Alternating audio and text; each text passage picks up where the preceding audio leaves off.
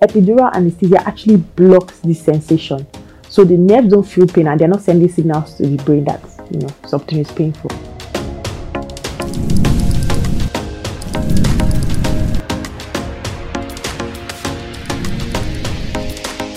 What's up, beautiful people? Welcome to another exciting episode of Labor Room with your pregnancy partner, Dr. O. You already know. And today we're discussing something very important. This topic is actually being discussed by popular demand, right? Because these days, especially for first-time moms, you hear a lot of horror stories about pregnancy, how labor is so painful, how labor is the worst thing you can ever experience, how you almost feel like you're dying, blah blah and blah blah and blah blah. So because of all these scary stories, frightening stories, horror stories, people are like, you know what, I don't think I want to go through this labor pain. Like, I actually don't want to go through this. For me, my first pregnancy, mine was different, right? Everyone was running for epidural. I'm like, no, I want to experience this pain. Like, I want to know what it feels like so I can be able to explain to people, tell people, teach people just like I'm doing right now, right? It's always easier to teach when you're teaching from experience, right? So I can tell you this is how it feels, this is how it is, right? So in my own first pregnancy, I chose to go through that pain. But of course, that's not the same for everybody. Like, not everybody's crazy like me that wants to feel pain. Like, why? Like, I would rather not feel any pain. So most women, when the option is available, they opt for having an epidural anesthesia. So for those who don't know, what's an epidural anesthesia? So this is an anesthetic. So anesthetic is like medicine, right, given to you to numb pain. So whenever you get an anesthetic in any part of your body, you would not feel any pain at all. The most you feel is pressure. So you might feel when someone is touching you, but you wouldn't feel pain, right? So that's basically what anesthetic does. So epidural anesthesia, right, pretty much numbs labor pain, right? So this is like an anesthetic that is injected into the area surrounding your spine, your spinal nerves. So nerves are the ones that conduct signals for pain. So when something pinches you, it is your nerves that send signal to the brain that this thing is really painful, right? So that's part of the functions of the nerves. Epidural anesthesia actually blocks this sensation. So the nerves don't feel pain and they're not sending signals to the brain that, something is painful, right? So you don't feel pain and everybody is happy, right? So most women opt for this, like, why do I have to go through labor pains? Like, gone are these days when people had to labor in vain. Now you can be labor and eating popcorn, taking ice cream, watching TV and, just waiting for the baby to come out because you're not feeling any pain, So, who wouldn't want that, right? So basically today we're talking about the pros and the cons of having epidural anesthesia. So first of all, let me tell you how it's done, right? When you are in the labor room, when you go into labor, right? First of all, during your prenatal visits, you would have opted for whether you want an epidural anesthesia or not, right? During your prenatal visits, especially when you're getting to the third trimester, closer to your due date. So they will already get all those information from you ahead of time, right? Or even if you didn't opt for it during your prenatal clinic, you can still opt for it while you're in labor. But they usually like giving it only in the first stage of labor. So first stage of labor means before your cervix is fully dilated and it's time to push. That's preferably the time to give the epidural anesthesia. And they cannot give you the anesthesia when you're having contractions because you need to keep still to be able to receive it. And of course, when you're having contractions, you can't keep still. That's just not physically possible. You're having contraction pain and someone is poking you with a needle, like that's not gonna happen. So most times they want it in the first stage of labor and in between contractions, so when you're not having contractions, so that you can keep as still as possible in order not to cause any damages or accidents, right? So the two positions you can take when you're getting epidural anesthesia is either you're sitting up, then they give you a pillow and tell you to hug a pillow so that your back will be bent. That way they're able to have easy access to the area where they want to inject the anesthetic, which is at your back, the lower back. Or they tell you to lie down and curl yourself up in a ball. You're still bending your back so that they have easy access to that area where they need to inject the anesthetic.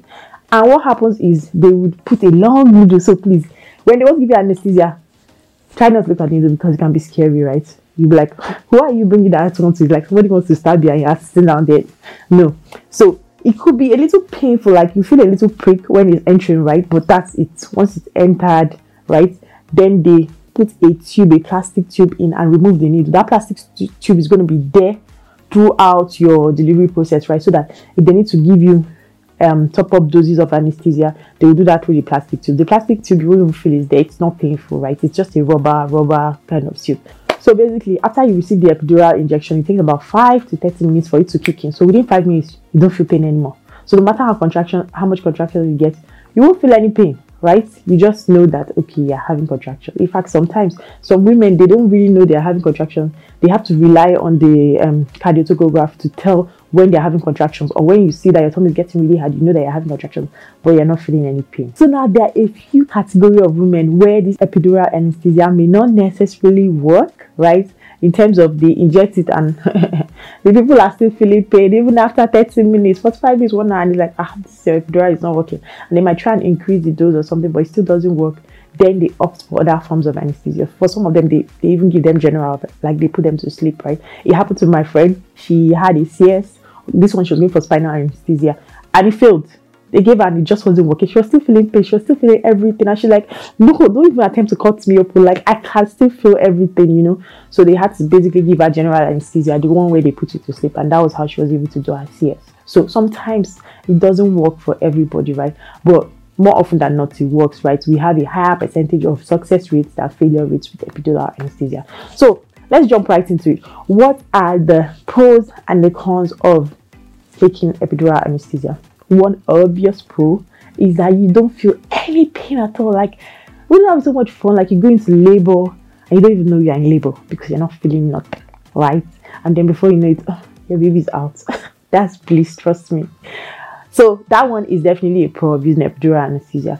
Another good thing about it is that it is safe. It's generally safe, right? For most people, it's safe. For the most part of it, it's safe to use. You really don't have to be scared. Like I said, there have been more success rates than failure rates with using epidural anesthesia. Another good thing about epidural is that for those people that have prolonged labor, you know, those labor that first stage alone, they are like there for like 10 hours, 12 hours, right? Those kind of people, epidural really helps, because imagine going through that much pain for that long. Like, it's torture, right? So when you have epidural, you don't feel the pain, and then you can even nap in between, right? While you're waiting for the baby, you can take a nap. The benefits are just wow, right? So I don't blame people that choose to use epidural, like, can't come and kill myself kind of thing.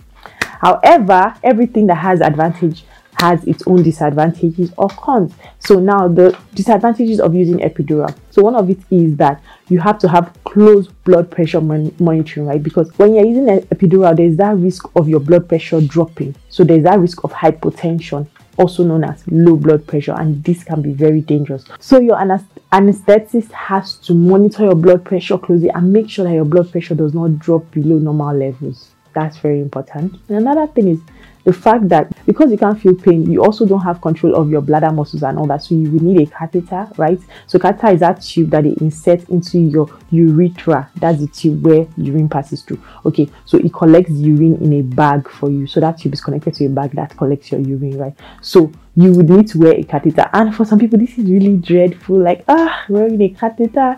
You can feel uncomfortable when they're inserting it, but after it stays, it's okay. But then you still feel the urge to pee, but it's weird because you can't really pee at.